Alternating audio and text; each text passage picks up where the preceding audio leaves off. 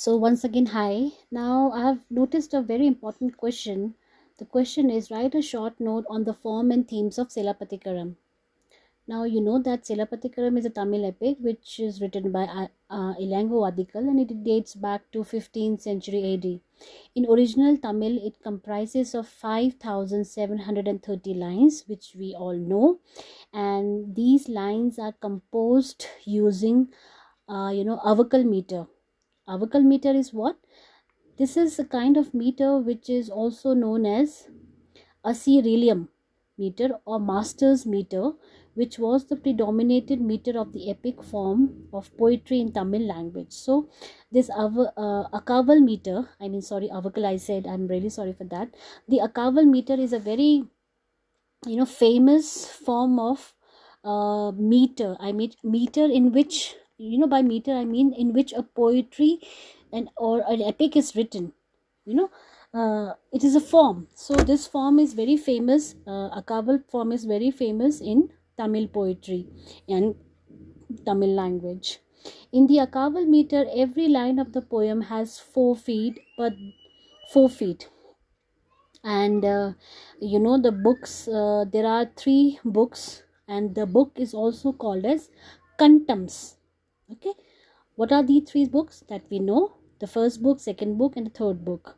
Okay, and each kantam, book, is divided into cantos. We know that cantos 1 2 3 4 1 to 30. The cantos are also called as katais, Katais.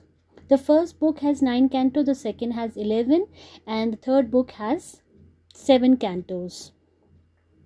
The length of the cantos vary from 53 to 272 lines. You don't have to remember all these numbers. All the 3 books of the poem have been named after the capital of the kingdom that we all know in which the events takes place.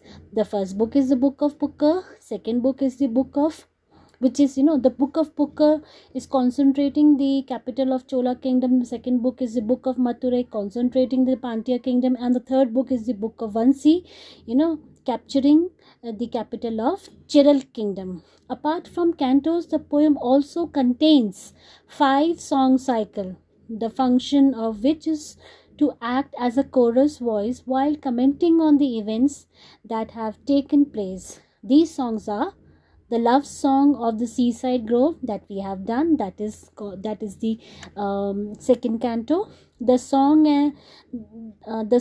and dance of hunters, the round dance of the herdswomen, the round dance of the hill dwellers, which is 26th canto, and the benediction.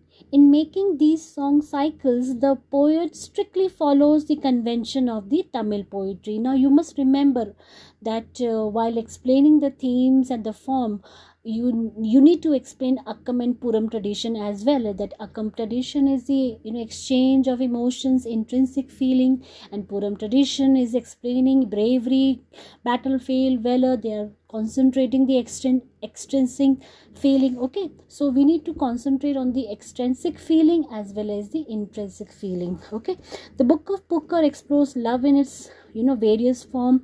The second book retells the myth of transformation of Kanaki into goddess Patani. Now she is referred as goddess Patani, not Kanaki anymore. And the third book describes the heroic exploits of King Senakettuvan. Here once again the poet compiles with the convention of Tamil poetic tradition, and in the final book, that is the book of Vansi, all 3 aspects of poem, the epic, come together and conclude to give a coherent narrative and thematic structure to the poem. Okay.